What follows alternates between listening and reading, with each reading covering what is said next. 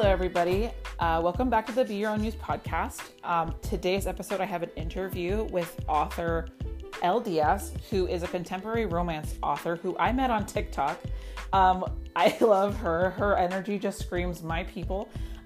We'll get into the story a little bit in the episode, but she found me through my TikTok back when I talked about Aphrodite on TikTok and all my work with her. Of course, no spoilers. We'll get into that in the episode. But her name is Elle Diaz, and she booked a client session with me last year, and she messaged me a few months later saying that the book she was working on that I helped her through the creative blocks. This is when I was just getting started with coaching people through creative blocks and the energetic works around it and how to just like soothe the strain that creative blocks can create and the chokehold that they can have on her lives.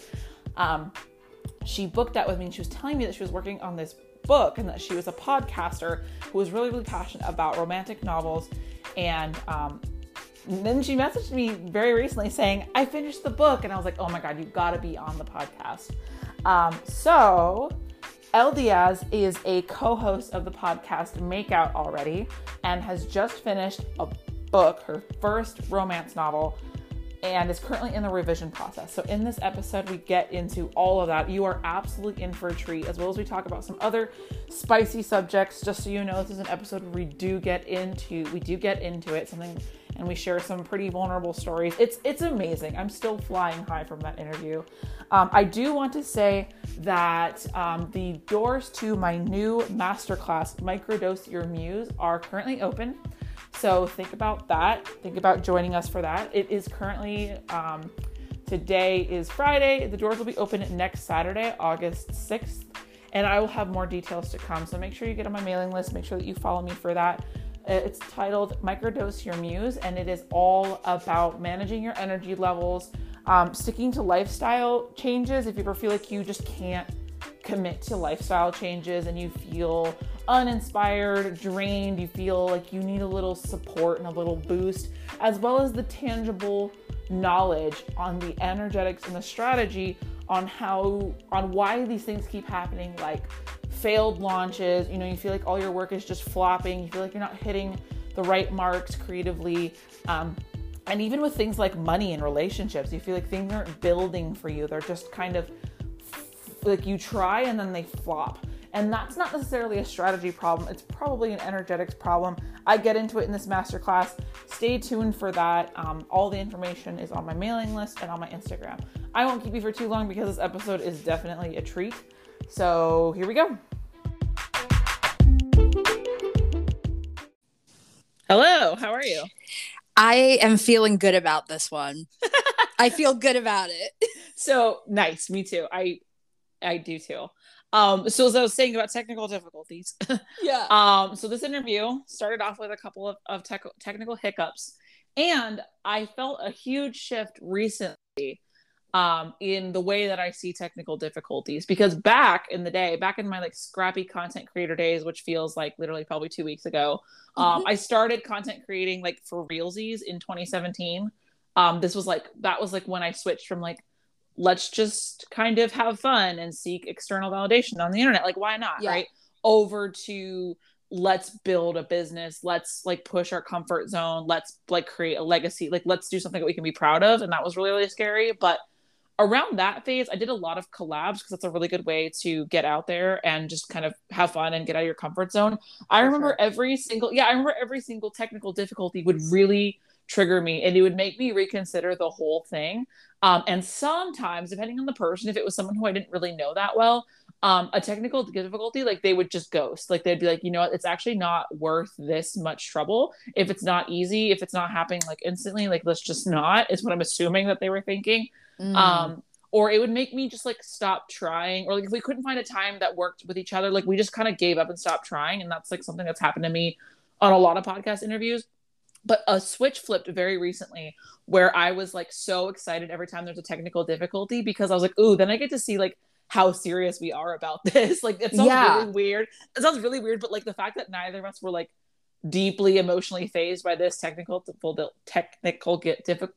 We were just like, all right, let's go for it. I was like, wow, all right, so Liz is on board, I'm on board. Like, it just makes you feel like, wow, I've come so far from back in the day when people just like ghost me on it. Oh my god, just. And we were literally troubleshooting it together. So because you record on the platform that Meg and I record on our podcast, Make Out Already. And we used to record directly in the app before we switched over to Zoom, and then editing externally and uploading it, which in itself is a whole thing, you know, because Zoom can crash.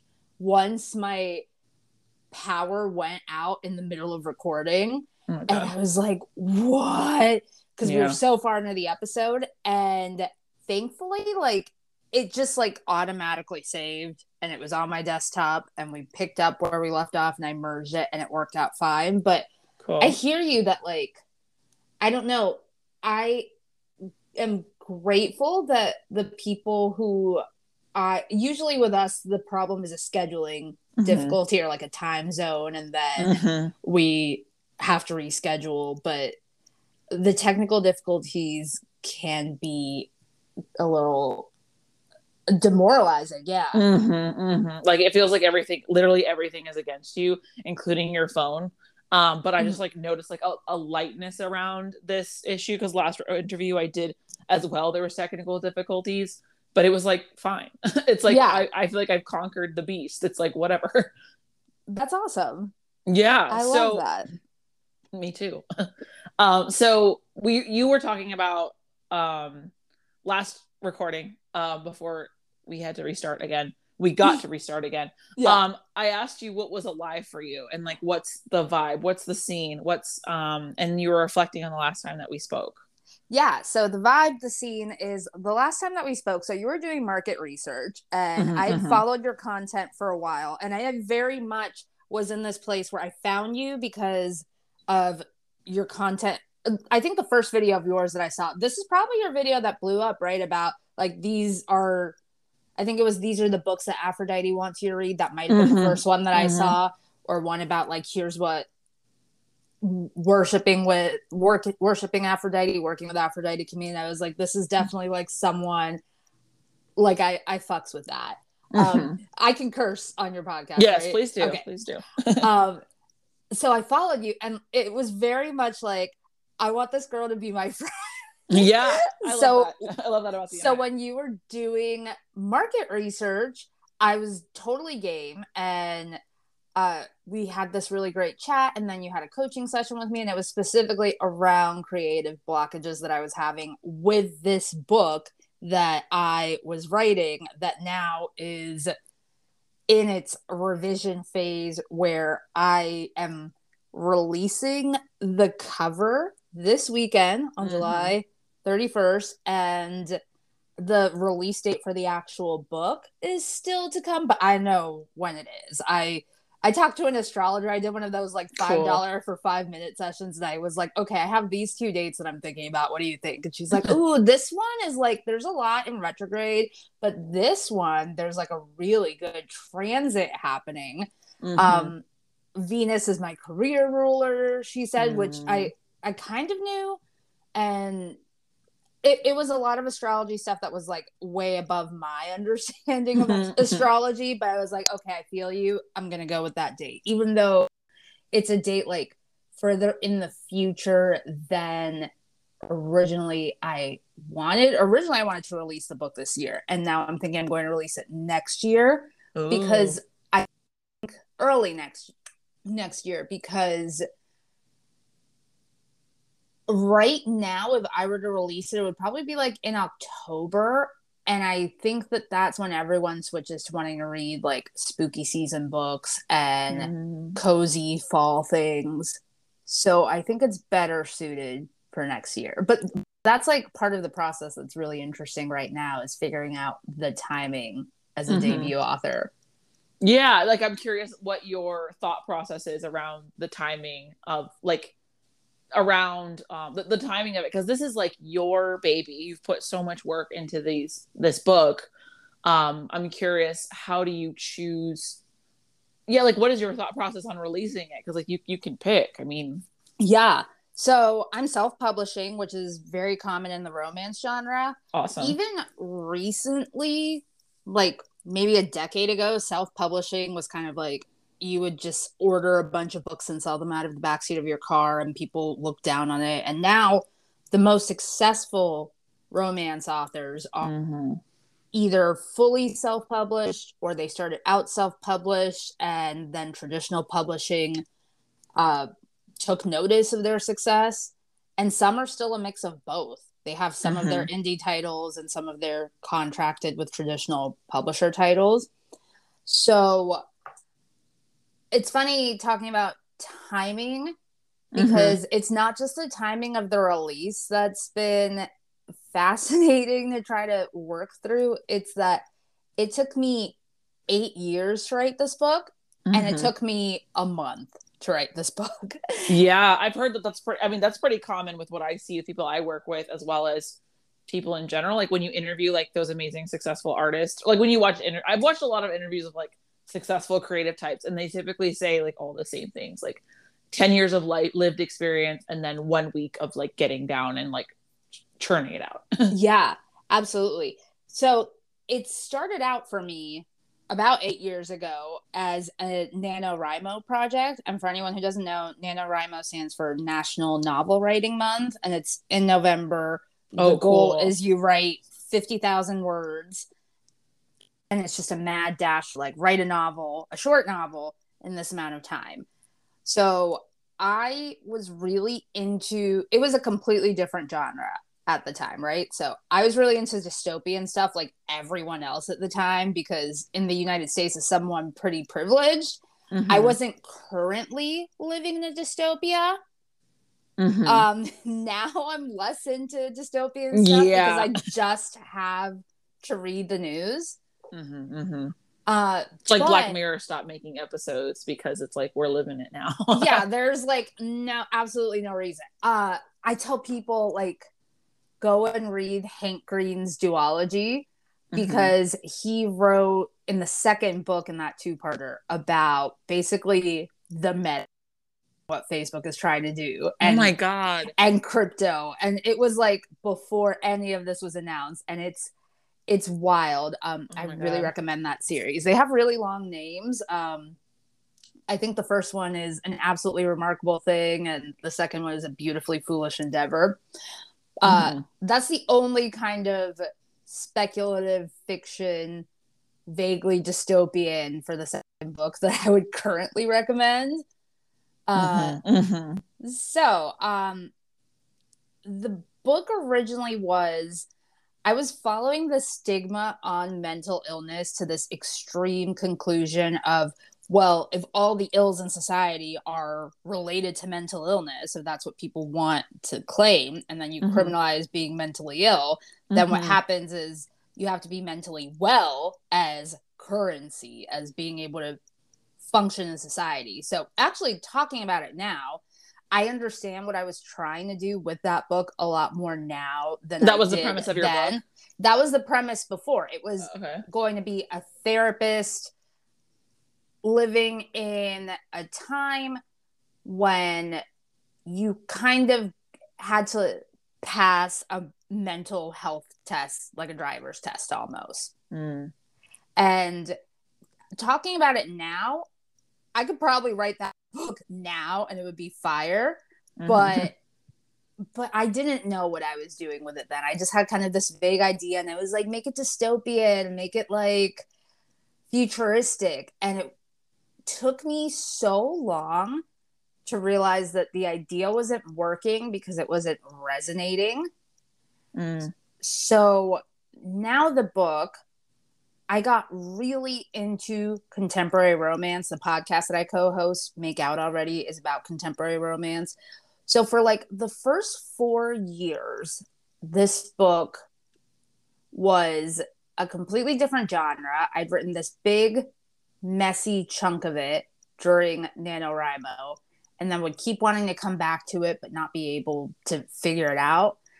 And then a switch got flipped where I realized this needs to be a romance novel. Literally, the only Ooh. thing about this book that is not absolute trash, throw it in the garbage, is the two main characters. So that's kind of where everything shifted for me, where I wrote like 80,000 words of a very rough, very unorganized first draft. That took me about a year. Mm-hmm. And then I kind of let it stagnate. I'd come back to it when I had an idea in the shower. Yeah, classic. Yeah. And then this year I got serious about it, started revising from page 1 instead of jumping all over the place. I focused on hitting all these story beats that you need to see in romance and getting on the core of these characters and their relationship. And then I did a developmental editor or read the book. That I gave myself a deadline of like, okay, I'm going to book this out 3 weeks in advance so that I have to finish. Mm-hmm. Wow. And in that time, I finished it and I had 3 other people read it and give me feedback. And I made changes based on that feedback. So now I'm working on revisions from the developmental editor and revealing the cover this weekend and announcing a release date with enough time. So the answer to the original question is the timing depends on building up the platform, because I have this amazing platform with the podcast as Liz, but now I'm working to build this platform as Elle Diaz, which is my pseudonym for this book. Oh, cool. So is this your first? Okay, I know that you've been writing for a long time. Is this your first published book? Yes. Okay, that's really exciting, because you have this platform where you talk about romance novels, contemporary romance, and you have listeners, and like you just have this energy current that's building and building and building, and then now you are completing this thing that you've put so much energy into. It's got to be like so cathartic to just like have this physical book that's gonna like go out into the world. Is that how you're feeling? Yeah, it feels like, I was telling my friends about this and I don't know if they understood what I meant, but it feels like everything in my life that I have been working on, especially with, and we can get into the Aphrodite of it all, has been about like being able to allow myself to be seen, first of all, because I had a lot of fear for years around being seen, around being too much, around if I am too much, if I reveal too much about myself, will people use that against me somehow? So starting the podcast was a big way that I overcame that.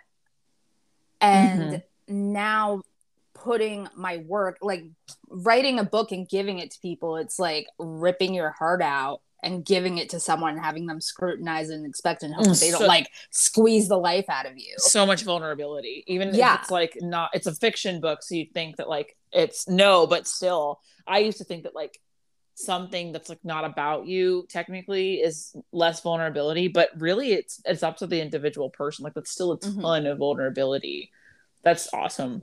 It's so vulnerable. And it's funny what you say about a fiction not being about you, because anytime that I sent someone an excerpt, they try to figure out like what in my real life inspired this, what's behind it.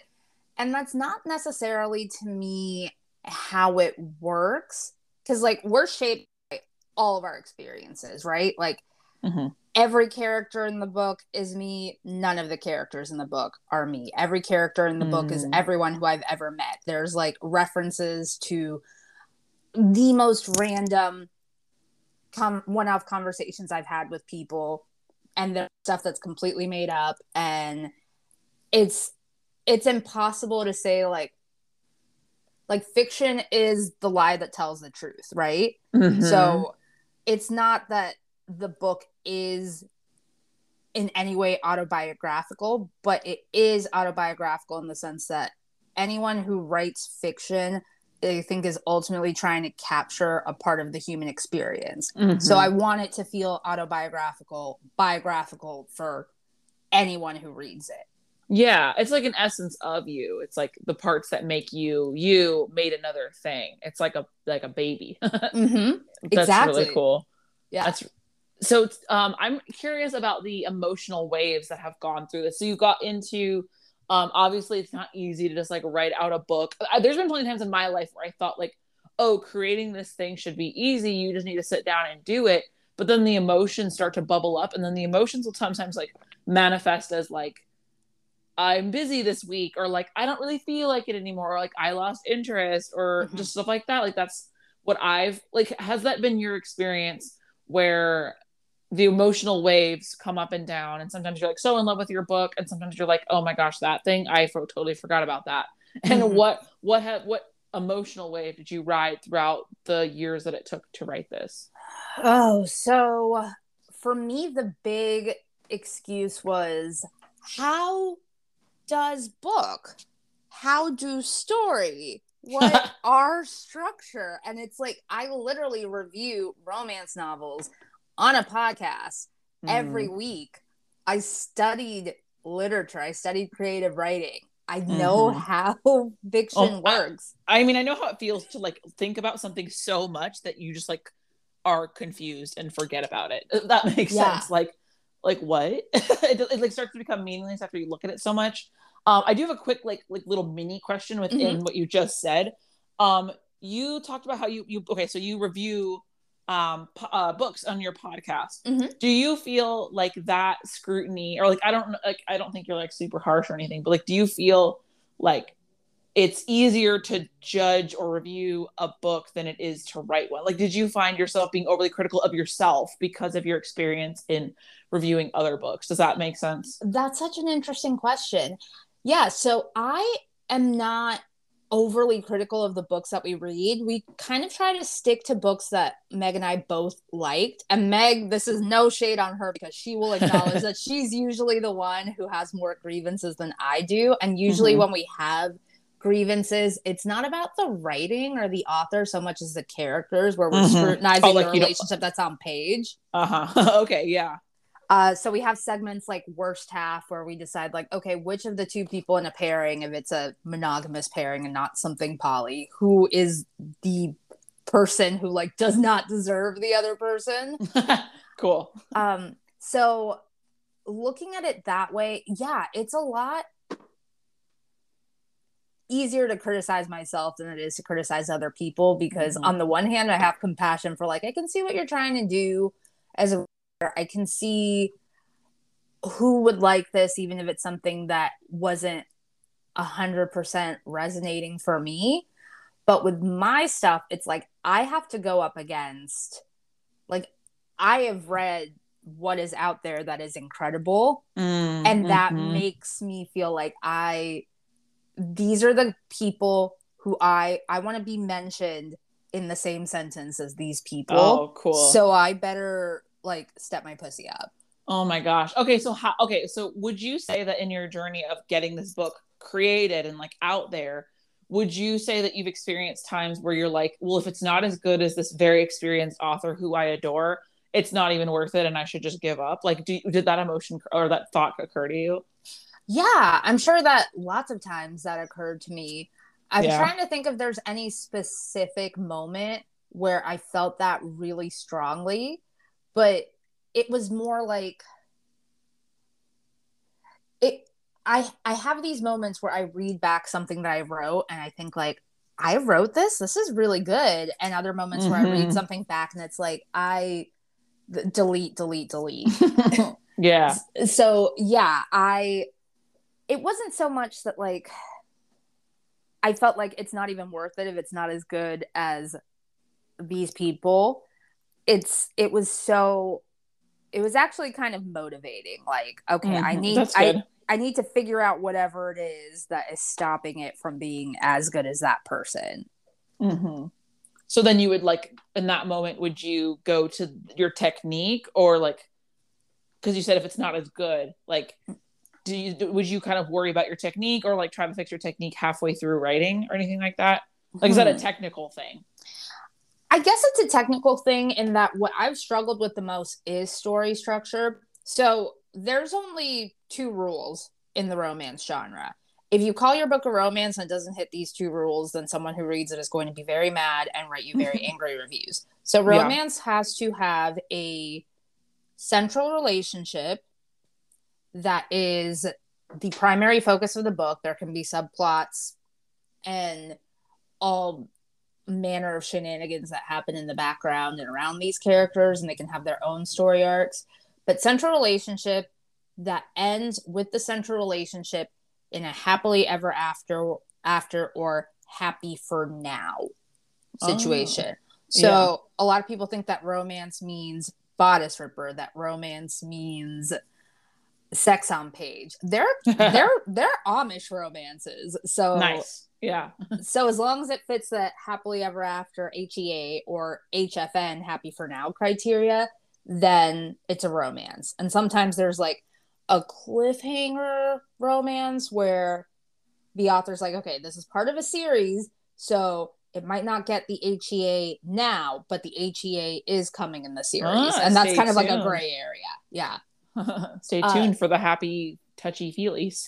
Yeah. So you know how when you watch a rom-com that there are specific moments, like there's a meet cute and then they get to know each other and then there's some kind of misunderstanding and there's the grand gesture of running through the airport or holding up the boombox. Yeah, classic. Yeah, so you have to hit beats in romance writing, not necessarily just rom-coms. So my process was really about getting to the root of like, okay, but what is happening in these people's relationships? What is happening in their own personal baggage that is causing this? If I'm writing a sex scene, what about this sex scene complicates or deepens the relationship? Because it's not meant to be just titillating.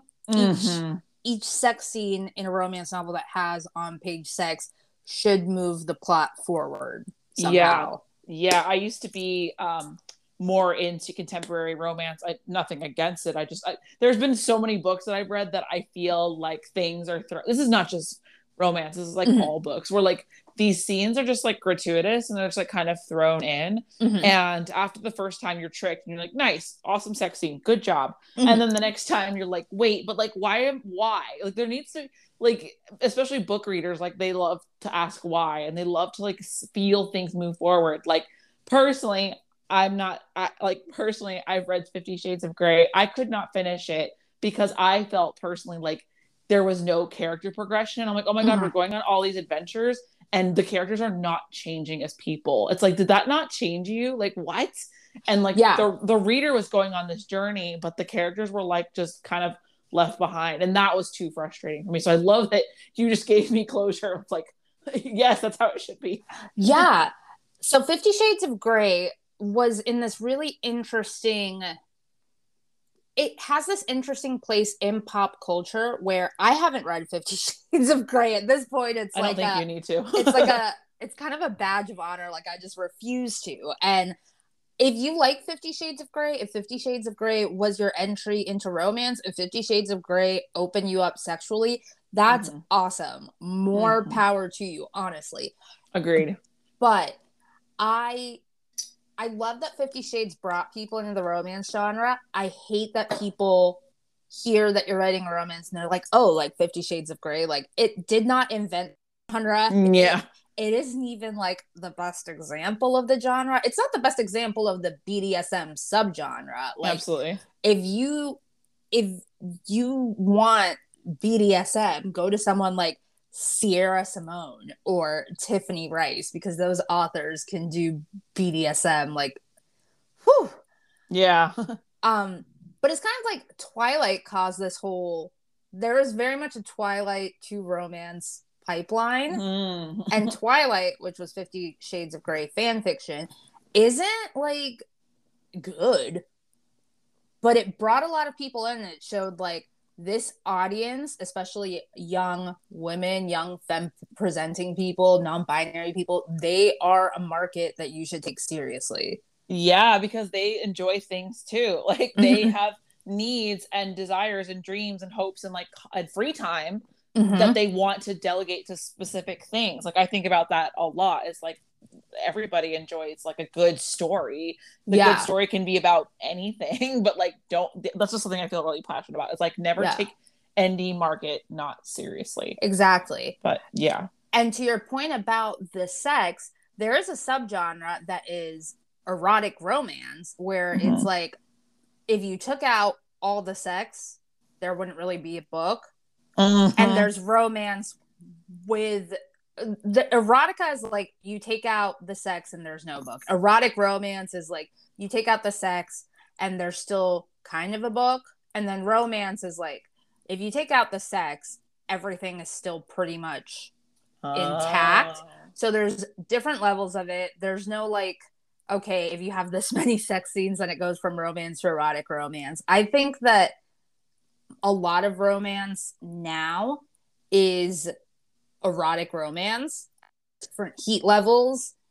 But if you're into that whole like no plot necessary, just vibes, just boning, there are authors who write that and they market it that way. And I love that if that's what you're in the mood for, you can find it. And if you're in the mood for something else, then you can find something else. And people are really able to pinpoint, okay, my book has these tropes, it has this heat level. It's if you're in the mood for this, this, and this, and everyone gets something in the genre that they like. So yeah. I've actually found a book. My husband and I were going to, this is like for the person who like is interested in getting into your world.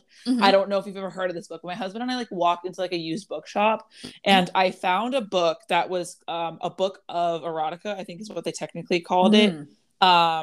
And it's called Pleasures, and it's a book of short story. Okay, I just wanted to look up the author. Pleasures. It's a what's the word? A book of many short stories by different writers. An anthology.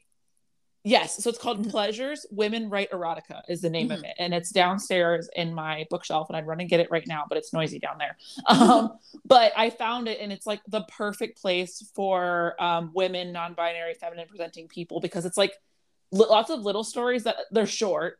And essentially if you took out the sex scene, then it's like there's no really it's like probably people just having a nice picnic or something.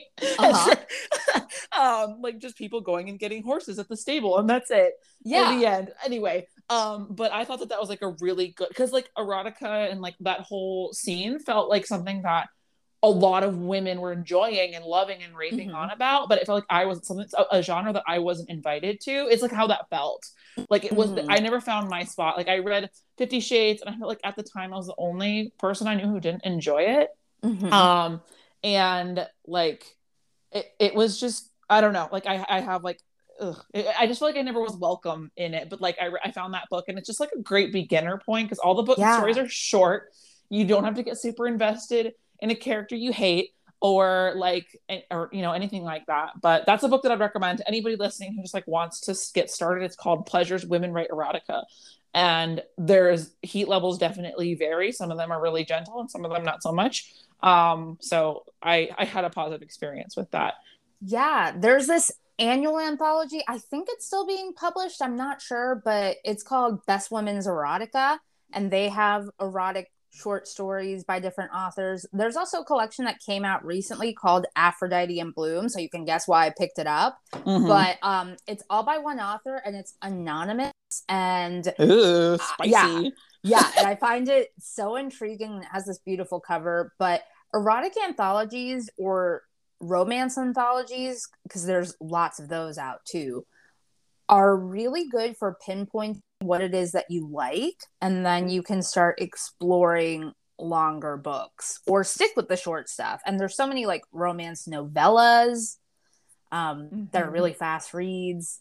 Oh my god, that's like a whole subject that I'm sure is like not. I really want to like focus on you and like how you wrote this book, but like because otherwise I'm gonna be like, let's talk about alien romance, but like and monster romance. No, because I feel you just touched on something that I feel so passionate about, which is like how do we get particularly like women, female presenting, like non-binary people who resonate with the term women and feminine, how do we get them to like explore their sexuality, and why are books like the safest place to do that? Because I remember, this is like a little vulnerable share on my end, but I remember when I found 50 Shades of Grey, my friend and I both read it together. I didn't like it. I thought the characters were really frustrating. I thought the sex scenes were like, I couldn't get into it. So I didn't finish it. And a friend of mine, she loved it. And she said, like, let's watch the movie together. Watch the movie, still kind of boring. I think I fell asleep at one point, whatever. And then she was like, well, you just need to like actually go to like a BDSM club. I know one, let's go. And we went, and it was like, so there's like a phase in my life where I was like 19 years old and I was going to BDSM clubs pretty regularly. And personally, it was not BDSM in and of itself. It was the people, it was the setting, it was the energy that we were going in. Like it was like pretty traumatizing. Not because of BDSM in and itself, because I know you can make it what you want, like you can go hard or not. Yeah. But that's just something that like I felt like I was deprived of, was like I was just like thrown into the deep end in this like super huge, I mean, consent was always enforced and like all that kind of stuff, but to me, I'm like, man, I wish I could just like go back and like let myself read a better BDSM book first before like feel like, that's just been the story of my life, is like got thrown in the deep end, and then I had to like reestablish my nervous system later. And so like it definitely ruined some parts of sexuality for me that I'm like still healing from. And that is like what led me into my work with Aphrodite, is because I have a lot of trauma in that area. So if there's anyone out there like me who is like, I just never really got into BDSM, or it seems scary to me or something, like know that there are people out there who are just like living and loving it, and like will probably help you if you want to be helped, but don't feel like you're missing anything if you aren't into it. But if there's got to be some gaps where we can like bridge these gaps with, that's where I feel like women like erotica novels come in, and like romance novels come in. It's like some way for people to explore this super tender, vulnerable part of their lives safely with an author who gets it and like gets them. And like, that's something that I feel really, that's why I'm so excited that you're here. Cause I'm like, ugh. Yeah. Okay. There's so much I want to talk about related to this. So one thing that really frustrates me on TikTok, which I'm obsessed with TikTok, as you know, is, there's so much discourse of like, well, I'm a top, or I'm a bottom, or I'm a switch. And I don't necessarily think that for everyone it's quite so cut and dry. And I think that like maybe this is the 50 Shades effect, maybe it isn't, but like not everyone who is into, and I'm not super well, I haven't been to a dungeon for one thing. I'm not super well versed in BDSM as a lifestyle, as like being in a 24/7 BDSM relationship, but not everyone who is into kink is into kink for every sexual encounter. So I think that one way that romance is really helpful is that it can show you the full spectrum of human sexuality and different ways that this person gets off with this person. And how what worked in one relationship might not work in another relationship. And it is a really safe place to explore. Whenever someone says they want to get into the genre and they want a recommendation, the first thing that I ask them is like, okay, well, what is your spice tolerance? Are you okay with seeing sex on page, or do you prefer what's called a closed door romance, a fade to black, like the kind of books where like either it ends with a kiss like a rom-com does, or we know that they have a sexual relationship but we don't see the act, it's discussed after the fact. And either I can tell you're such a good author. I can totally tell that you're such a good author just by the way you speak and describe these things that like I have no prior experience with like the deep knowledge of. I can just already tell that your book is amazing. Thank you. I think that is because I have this conversation so much where I've had especially dudes say like, well, romance is just like porn for women. It's like, one, it's not just porn for women, but even if it were, like the whole world is porn for men. So I was gonna like, say something like that, but you said it better. So yeah. So like let women who want it have it. But also like it's so much more than that. And you still see like discourse happen where people are like, well, like romance isn't literature. And it's like, yeah, it is. Like it's hell does that freaking mean? yeah. No, people don't take. There are people who don't take romance seriously, who think that anyone could write it, who think that something that follows a formula could not possibly have any kind of literary merit. And that's just insane, That is because like insane. something having structure, like anything has structure, anything follows even like a 3-act structure. Like formulas exist because they create a framework in which you can make something wholly unique. Okay, yeah. So I will mention just on the form, just to only to speak to the formula thing. When I first started doing all my creative endeavors, teaching yoga, like anytime I make something with my hands, like podcasting, coaching, like literally course creating, anything that I do, I started off with this like chip on my shoulder of like, I don't need a formula. I'm going to speak from my soul, like, et cetera, et cetera. And that's great. But I have also gotten to this like really humbling moment in my career where I find that structure provides like the space and the freedom to be creative and be effective. And like it's like, okay, so like another analogy is my husband's a teacher, and sometimes he could just like freestyle a math lesson or he could be like, I need to hit these specific points, but the things that happen in between are totally inventive and creative. Like I grew up being really into theater and improv, and there's a structure to improv, but like every moment is still unique. And like that's just a huge thing that I've realized. Like, so if you're a creative and you're trying to find the balance between like structure versus like freestyling it, I found that like completely just like I feel like being completely inventive and in the moment is like such a little magical treasure that happens on top of the ice cream sundae that is the structure and the formula. And every book, I'm pretty sure Harry Potter has a formula. I'm not entirely sure what it is, but like Yeah.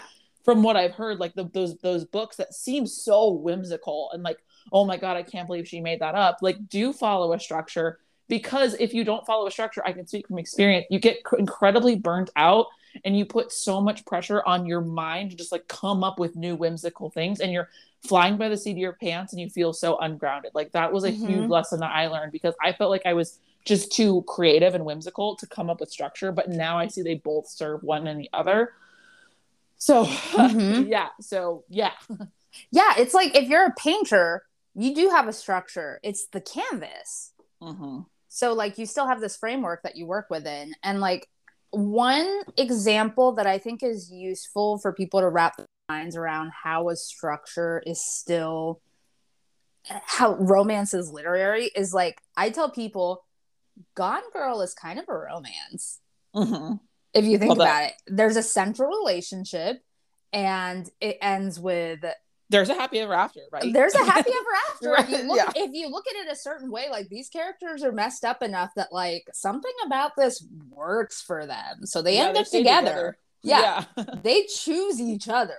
So, and then like there's this great little book called Romancing the Beat by Gwen Hayes, How to Write Kissing Books. And it talks about the beats that you hit in romance. I'm not going to go through the entire table of contents, but to give you an example so you can see like how much you can do within this, there's the meet cute. No way, number one. That's like, oh yeah, no way that we can be together because like I don't believe in love, or I live in a different dimension. Then adhesion, phase 2, falling in love. No way, number 2. The inkling, deepening desire. Maybe this time, which is where someone starts getting to the point where they think like, oh, maybe like something about this relationship will be different. And then toward the end, you get to the dark night of the soul, the breakup, and then the wake up and smell the coffee moment, which is like where the characters internalize everything that they have learned about themselves in this relationship, and they figure out the missing piece that will make this relationship click, or that makes them realize that this is the relationship for them. And like, first of all, there's a lot that needs to happen. It's not like a very easy formula to follow. There's a lot you need to hit, and there's so much freedom within that like, how would romance not be literary? Yeah, it just seems like a silly argument to me. Yeah. I haven't even told you what my book is about now. Yeah. So, yeah, I can't. I thought that was going to be one of my first questions, but then we got into so much other good stuff. Yeah. Okay, so the book, it's called How That Makes You Feel. And the main character, Camila, she is a therapist. She's divorced. She's happily divorced. She is living her best life, but she's also in recovery from borderline personality disorder. Mm-hmm. And borderline personality disorder, you usually hear about it in the media as being this uncontrollable thing. Anyone with borderline personality disorder is toxic. You don't want to be in a relationship with them. It gets thrown around in court cases. It's just so horribly stigmatized. And you could go down a whole other thing about personality disorders and whether a personality can inherently be disordered and who says that a personality is disordered. Like, what would a not disordered personality look like? Mm-hmm. Is it just like someone who functions really well in capitalism? So she is she's this amazing therapist who has extra compassion because of what she's been through and her own mental health struggles. But because her mental illness is about having these heightened emotions that in her experience have made being in relationships deeply painful for her, she kind of keeps relationships with men very much on the surface and very much physical. And she has no interest in being in a relationship that might trigger her. She's just focused on her friendships and her work and keeping her life very structured in a way that we realize is not so much that healthy. Like, she's preventing herself from feeling intense emotions for her mental health, but she's preventing herself from feeling some of the good intense emotions too. And then the hero, his name is Zach, and he moves back home to Pittsburgh after his mother's death. His mother was an alcoholic. She was emotionally neglectful. They were estranged. So he's going through very complicated grief because it was his mother and he loved her and he thought that they would have more time maybe to repair their relationship, and now that's gone. And he's back home for his teenage sister who is in her senior year of high school, and he's her guardian. He's watching, he's running the family jewelry store, and he never intended to come back to Pittsburgh. He spent a year recently traveling internationally, trying to eat, pray, love himself. Yeah. Know? And now suddenly he is back in this city where a lot happened to him, both in his family and in his first romantic relationships, that he has not fully come to terms with and healed from. So they have this meet cute at a local arts festival, and sparks fly right away. It turns out they have a mutual friend. They hit it off immediately. They kind of get into this will they, won't they, friends with benefits situation. And as much as they try to keep things casual and keep this as like a summer fling, things continue to get deeper and they come out of their shells with each other. And what I'm trying to explore in this book is, can two works in progress make it work? Like, do you have to be like your most fully realized best self to be in a relationship, or is it enough that you are trying?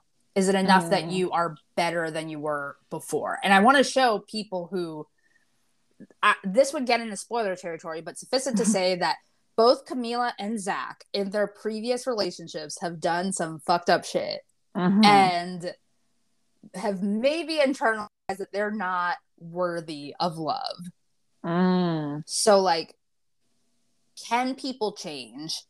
And if you weren't good at relationships before, can you become better at relationships? Which, spoilers, I think that you can. I think so too.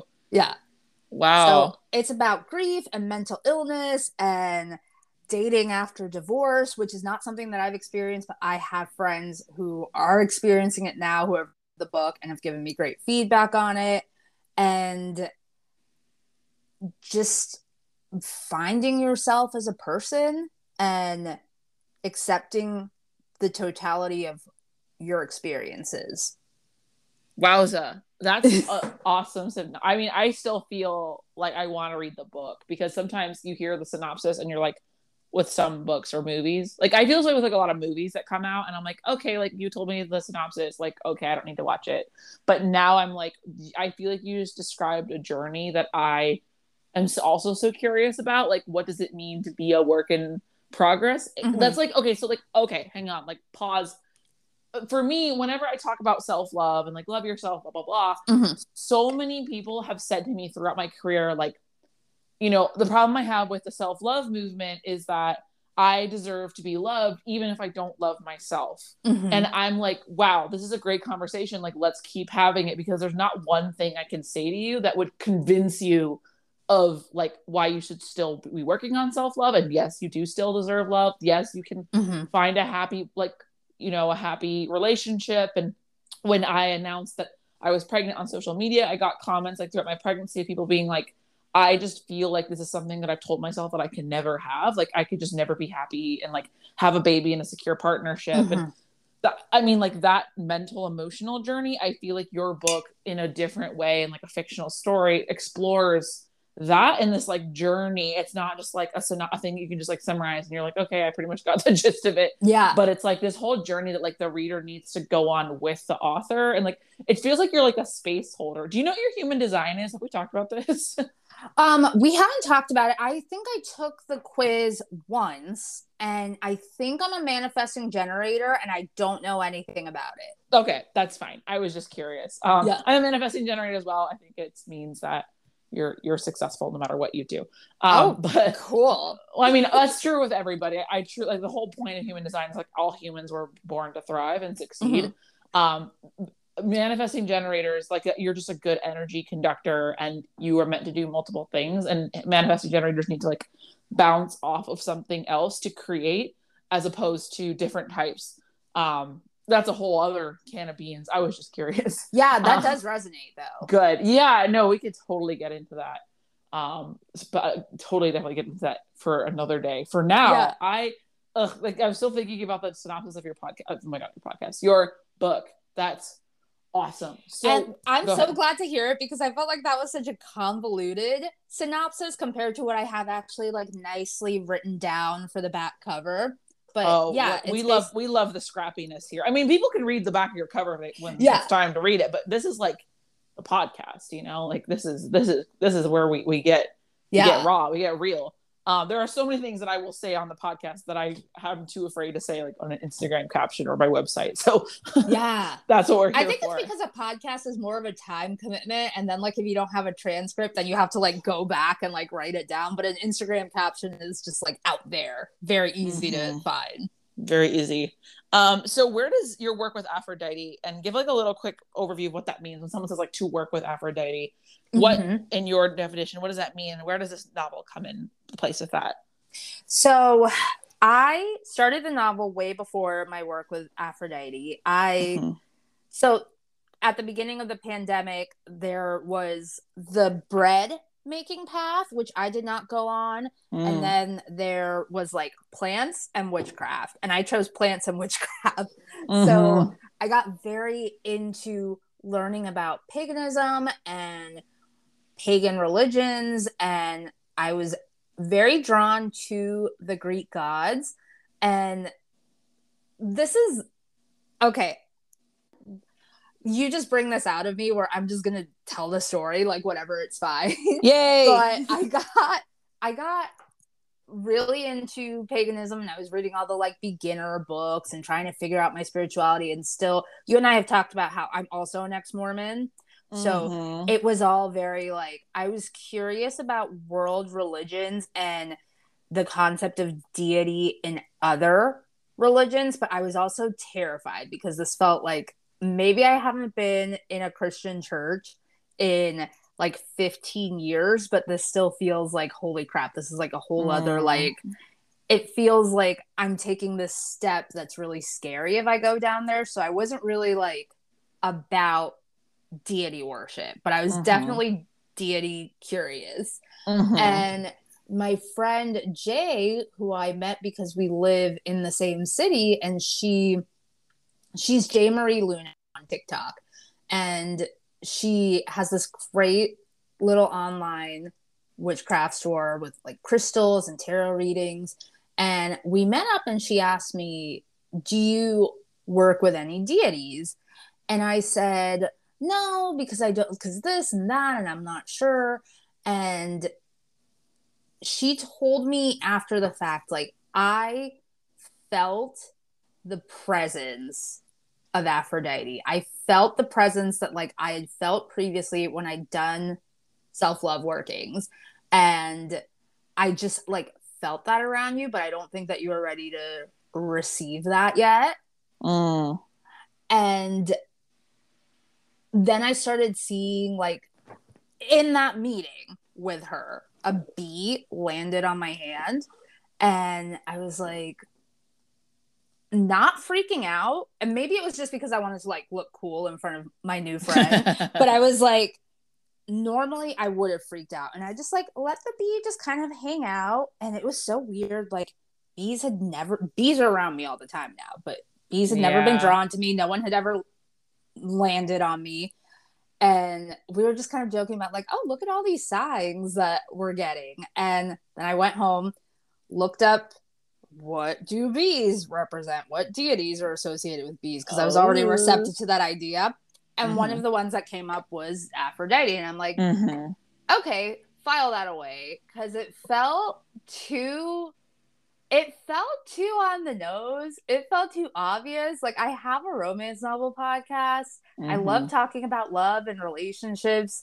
I'm writing a romance novel. I used to have a beauty YouTube channel that's not live anymore. Like, my deity can't be the goddess of love and beauty. That's like too basic. That's too like, no, it's got to be someone like cool and edgy, like Hecate. And then I picked up the Pagan Portals book about Aphrodite and read it, and just everything sort of started to fit where it made sense to me. Like, I do want this energy in my life. I do want to lead with love. I do want to be someone who is confident and who is alluring, who's got this Marilyn Monroe quality, you know? Like, I feel like Marilyn Monroe was a very aphrodisian figure. Definitely. And I just really vibed with that energy and started, you know, I have a little, it's not little, it's like a foot tall. I have an Aphrodite statue on my altar. Oh, cool. I light candles for her. I love romance retellings that are contemporary retellings of Greek myths. And the ones that I've read, like Keep Me Close by R.M. Virtues, has Aphrodite as a Black trans woman and former sex worker who owns like a club that is like a very positive sex worker environment. And that version of Aphrodite is like this vigilante who rescues people from human trafficking.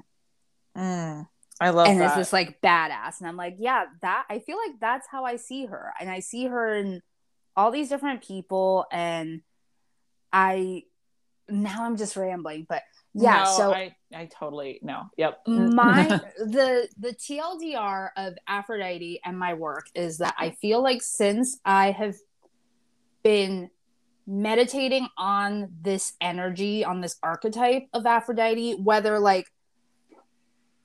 whether deities are real, tangible entities or not, I think that it's very powerful to work with an idea and to work with an energy. And I think that she has made me more confident in my writing, more willing to show up for myself by being disciplined enough to work in my writing. And has allowed me to be a lot less inhibited. And I also think that like my writing is just a lot fucking prettier. You know, like I write stuff that's just like that makes people swoon. Like I've gotten feedback from people like, your book is just really pretty. Yeah, no, that's like, okay, so that was a huge lesson for me, because when you said like oh, it's a little too basic, like it's a little too on the nose that Mhm. you would be approached by Aphrodite. I mean, on one hand, I'm like, yeah, of course you're attractive and magnetic to her because you already represent the ways that she works through people Mhm. is like through beauty. And that's something that you're already like an open channel for is creativity, beauty, sensuality, romance, Mhm. etc. Like you're already a channel for that. But it feels like working with Aphrodite feels like, okay, keep doing what you're doing anyway. But it feels like there's more of a holistic approach to it, meaning you are giving romance to yourself as well as to your readers. You are giving beauty to yourself as well as to the people around you. And for me, I've noticed that like I didn't prioritize beauty for the sake of beauty around me because it felt like a waste of money, a waste of time, Mhm. like just like it was superficial. Like why do I need everything in my life to be pretty? Like why do I need to have branding? Why do I need to but like I have done such a 180 on that ever since that like I love things that just feel pretty. Like they just like Mhm. things can look pretty, but they have to feel pretty first. And I feel like it just kind of hit me yesterday. Like my nervous system is just like so much more open to beauty and just so much more appreciative of pretty things that it really actually has changed for my life when it comes from like a deep place, which is where Aphrodite likes to work with people. It's like in a deep, deep level Yeah. versus like superficial. It has to be pretty because someone else is looking. And I think that's what so for me the way that I don't think I shared this on my TikTok, but I have like a whole for those who don't know, I have a whole playlist on TikTok about my work with Aphrodite. I have a whole podcast episode. That's actually my most downloaded podcast Mhm. episode is the one where I talk about how I found Aphrodite and what the hell I'm talking about when I talk about Aphrodite worship. It's a good one. Thank you. But yeah, I like checked the stats. I like took a break from like looking at podcast stuff, and then I think my baby August was like 4 months old, or no, like 3 months old, and I looked at it and I was like, holy shit, like that one is like by far the most listened to. Anyhow, I found I started to go deep into that work when I was trying to have a baby, but it was just like not working, and it was really Mhm. frustrating, and I felt like my body was failing me, and I felt like I was failing myself, and I was just like really stressed out.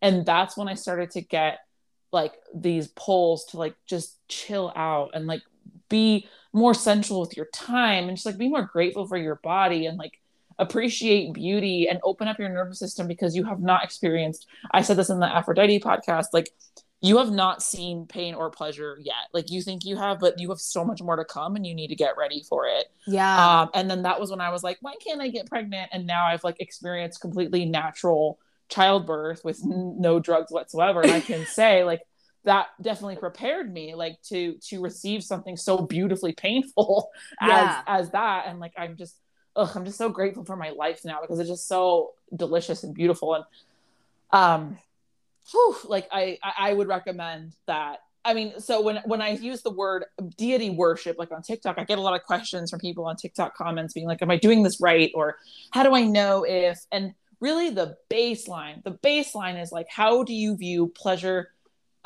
romance, love, creativity? Like one thing that I say to myself a lot is like, "Oh, I don't need to prioritize romance." Like when the way that society talks about romance, I don't need that because I'm married. And then I'm like, bitch, what? Like that is literally the most like because I feel like people, from my perspective as a married person, single people are always like, how do I get more romance in my life? How do I get more like, or people who are like in like old, you know, like the fire is gone Yeah. marriages. They're like, how do I spark the fire again?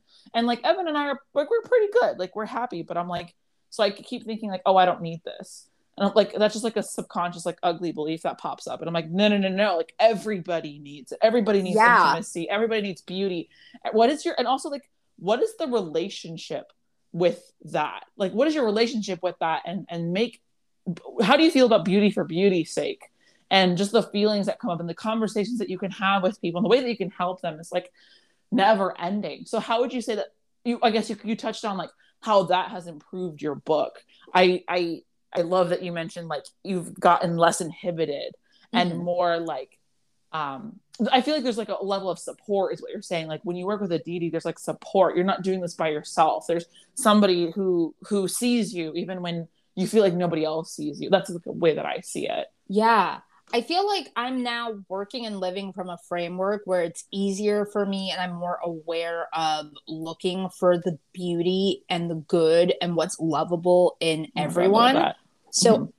that's why I can write these incredibly flawed characters who, like, 5 years ago, 10 years ago, if you would describe them to me, I might be like, well, that sounds like a bad person, because I was coming from Mormonism, or from being an ex-Mormon, but still very much programmed in like this black and white way of thinking about morality and about the world, which is also very much a BPD thing that I explore in the book, black and white thinking.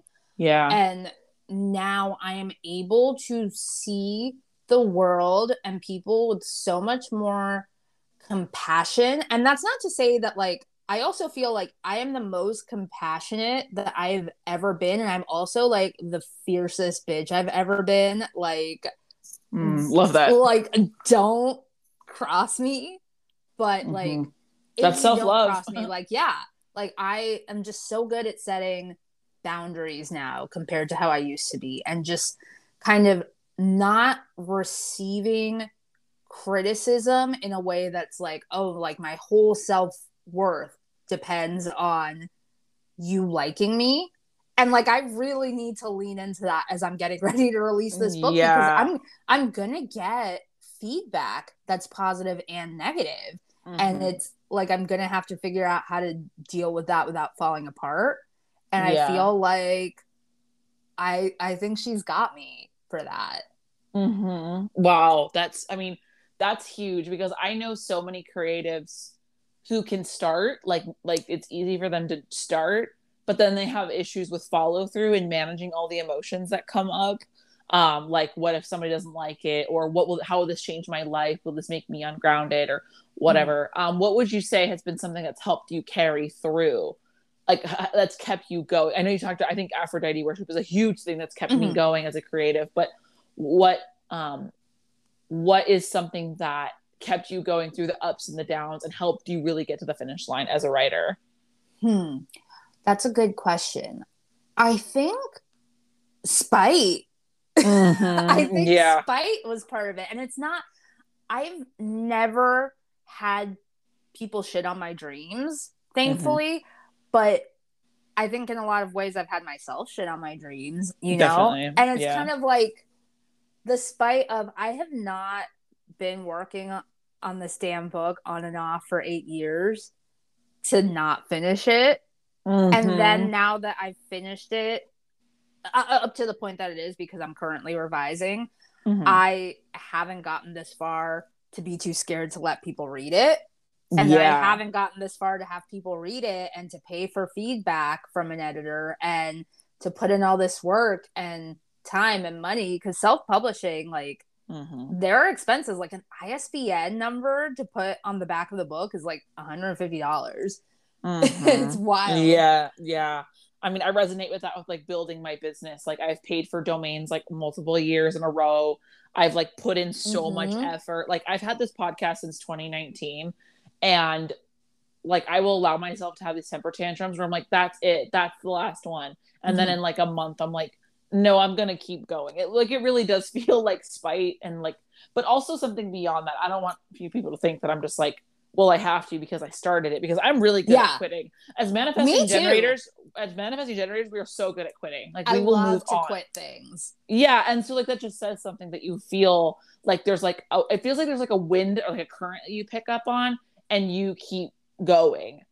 And like, it's just, it holds you. And that's also how I feel about Aphrodite worship, is like, there's times when like, it's hard, it's frustrating, you don't know if it's going anywhere, or like you're on a roll, you're on like a creative streak, and there's just like something holding you. And that's how it feels. And it doesn't have to just be with like Aphrodite, but in general, I think that is like the deity that I would, if you're listening out there and you definitely resonate with all this, I would recommend that you'd start with Aphrodite. And I'm curious, Liz, what you would, if someone's like, Aphrodite worship, what's that? I want all those things that you say you have. Where would you tell someone to start? Oh, okay. So a way to start that's like really easy is to look up the Orphic hymn to Aphrodite. Ooh.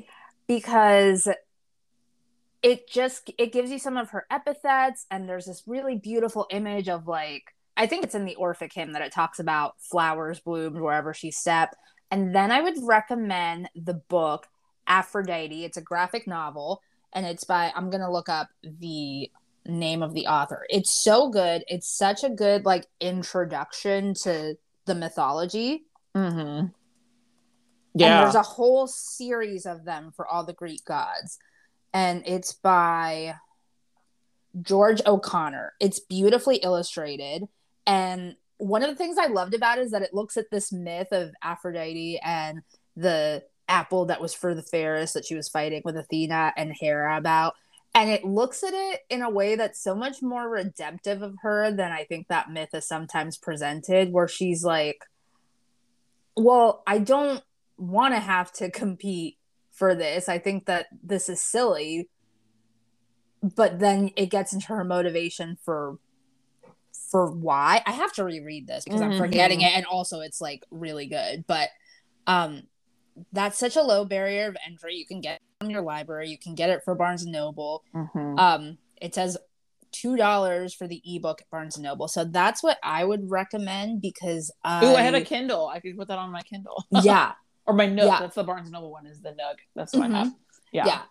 And so I would recommend that book as a place to start. And if it resonates with you, then just like look up her myths and honestly read romance novels.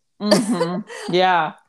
And a little recommendation I have to add on there is I have a playlist on TikTok called, I think it's called Aphrodite, or I think it's just called Aphrodite. I mean, you'll get in there, you'll see it. And it has all of my takes, and I specifically talk more about the values around love, beauty, romance, sensuality, etc. I don't go into the myth of Aphrodite, or like the stories and stuff of Aphrodite, because there's just not enough time in the world.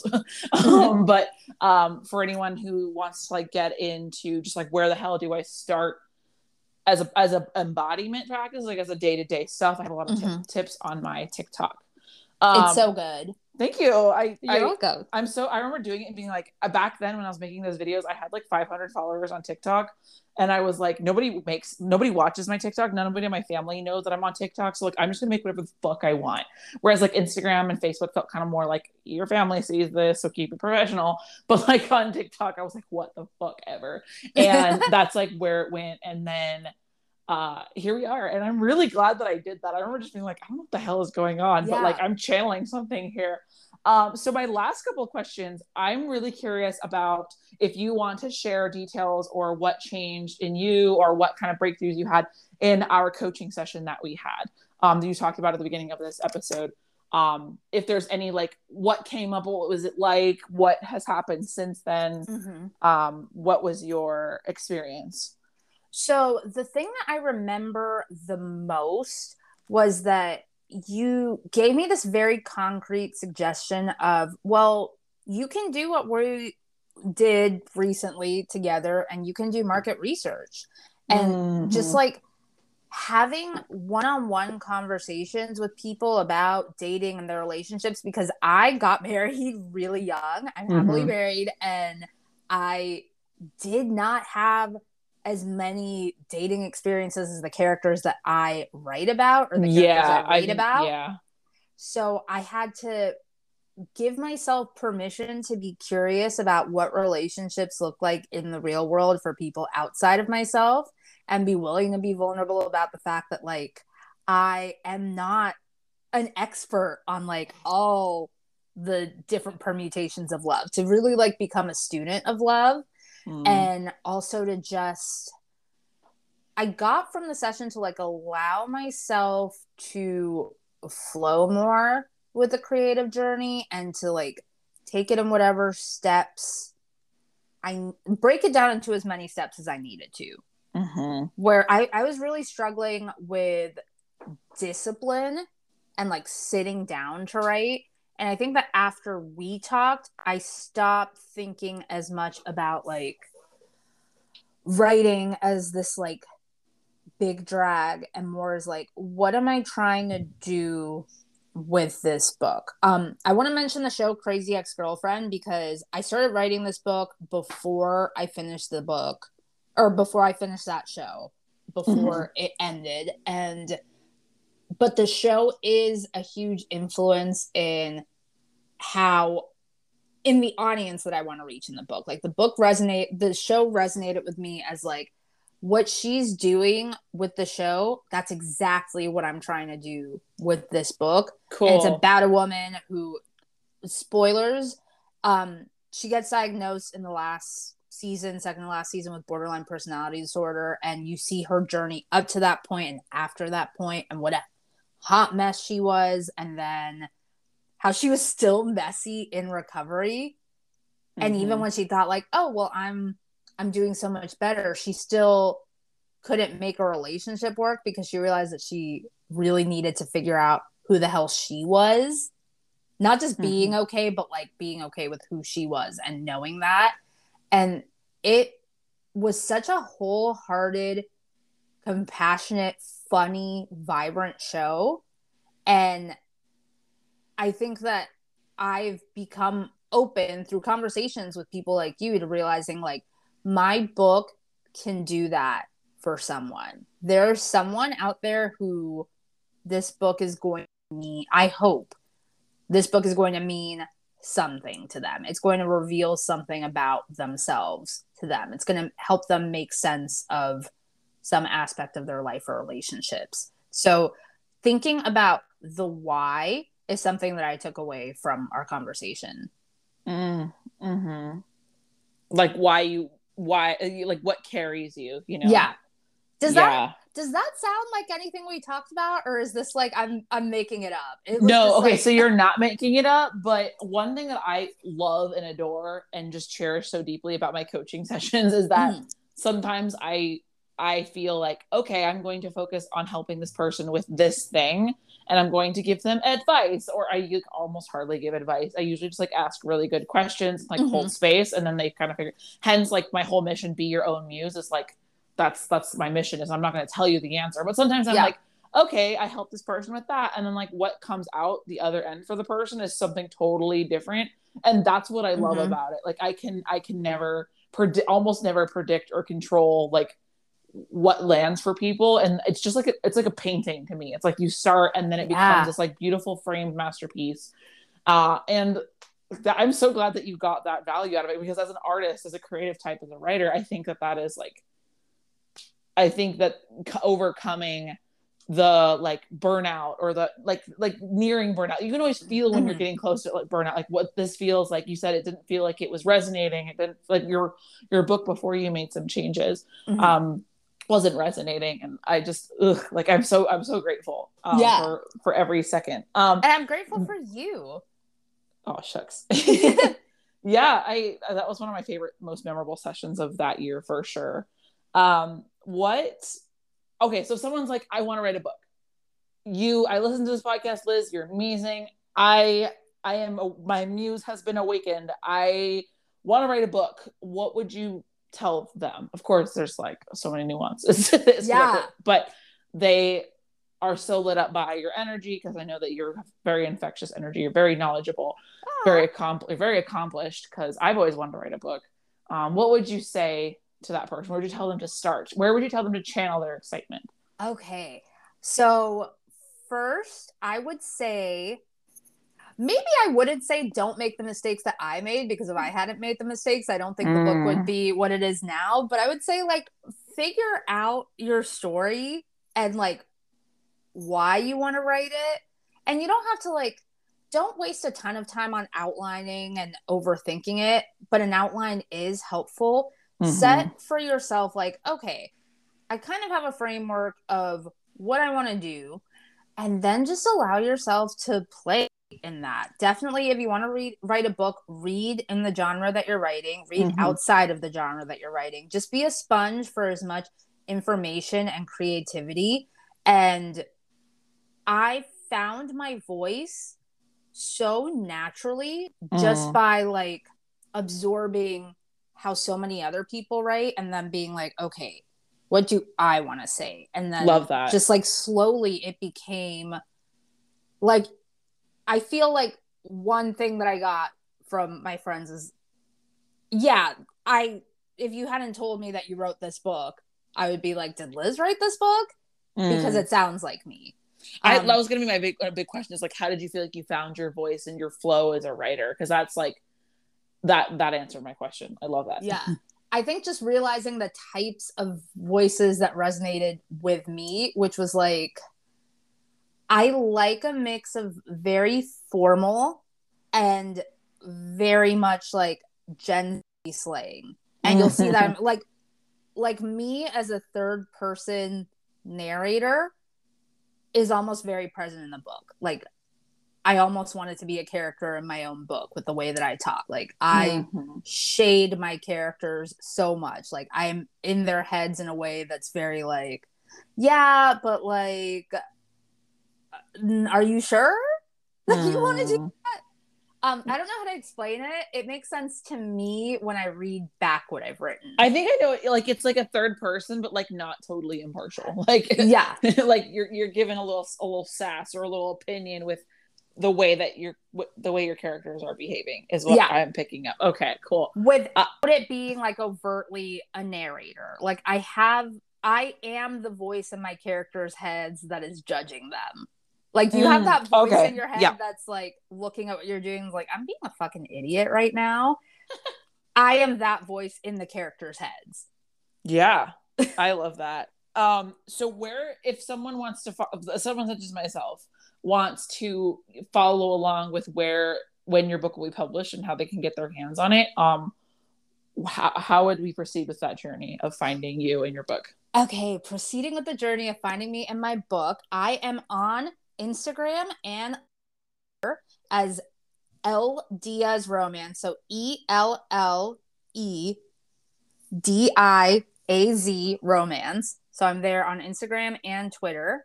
And my podcast is called Make Out Already, and you can find it on all platforms. We're Make Out Already Pod on Instagram, and that's a good place to find us. And Make Out _already on Twitter, because Make Out Already Pod was already taken by some rando. Oh my god.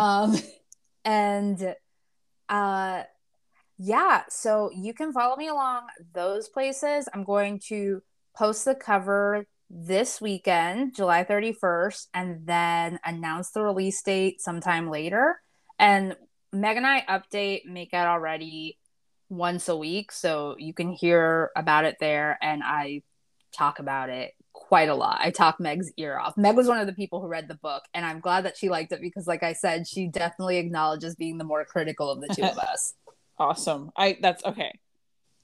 A lot of great places to get started in your world for sure. Last question is, what does be your own muse mean to you? I think that be your own muse to me means seeing your life as worthy of worship. Woohoo! Love that. I love that. I was like on the edge of my seat. I didn't know what was going to come out of my mouth, but I feel like that works. That's why I never tell people when I'm going to ask them that, because I want to know. And like the answers that different people I interview give are all like, yes, you nailed it, but they're always so different. You know what I mean? Like the words they say are different. Nobody ever says something similar, but the premise is the same. And that's when I know that there's a movement starting. So awesome. Awesome. Well, thank you so much, Liz. Thank you, Katie. This was fucking awesome. And okay. Everybody go follow Liz. Go follow Liz and Megan. And I cannot wait for this book to come out. Thank you so much. I will absolutely make sure that you get a copy. Okay, sweet. All right. That's all we have for today. Thank you. Mwah. Mwah.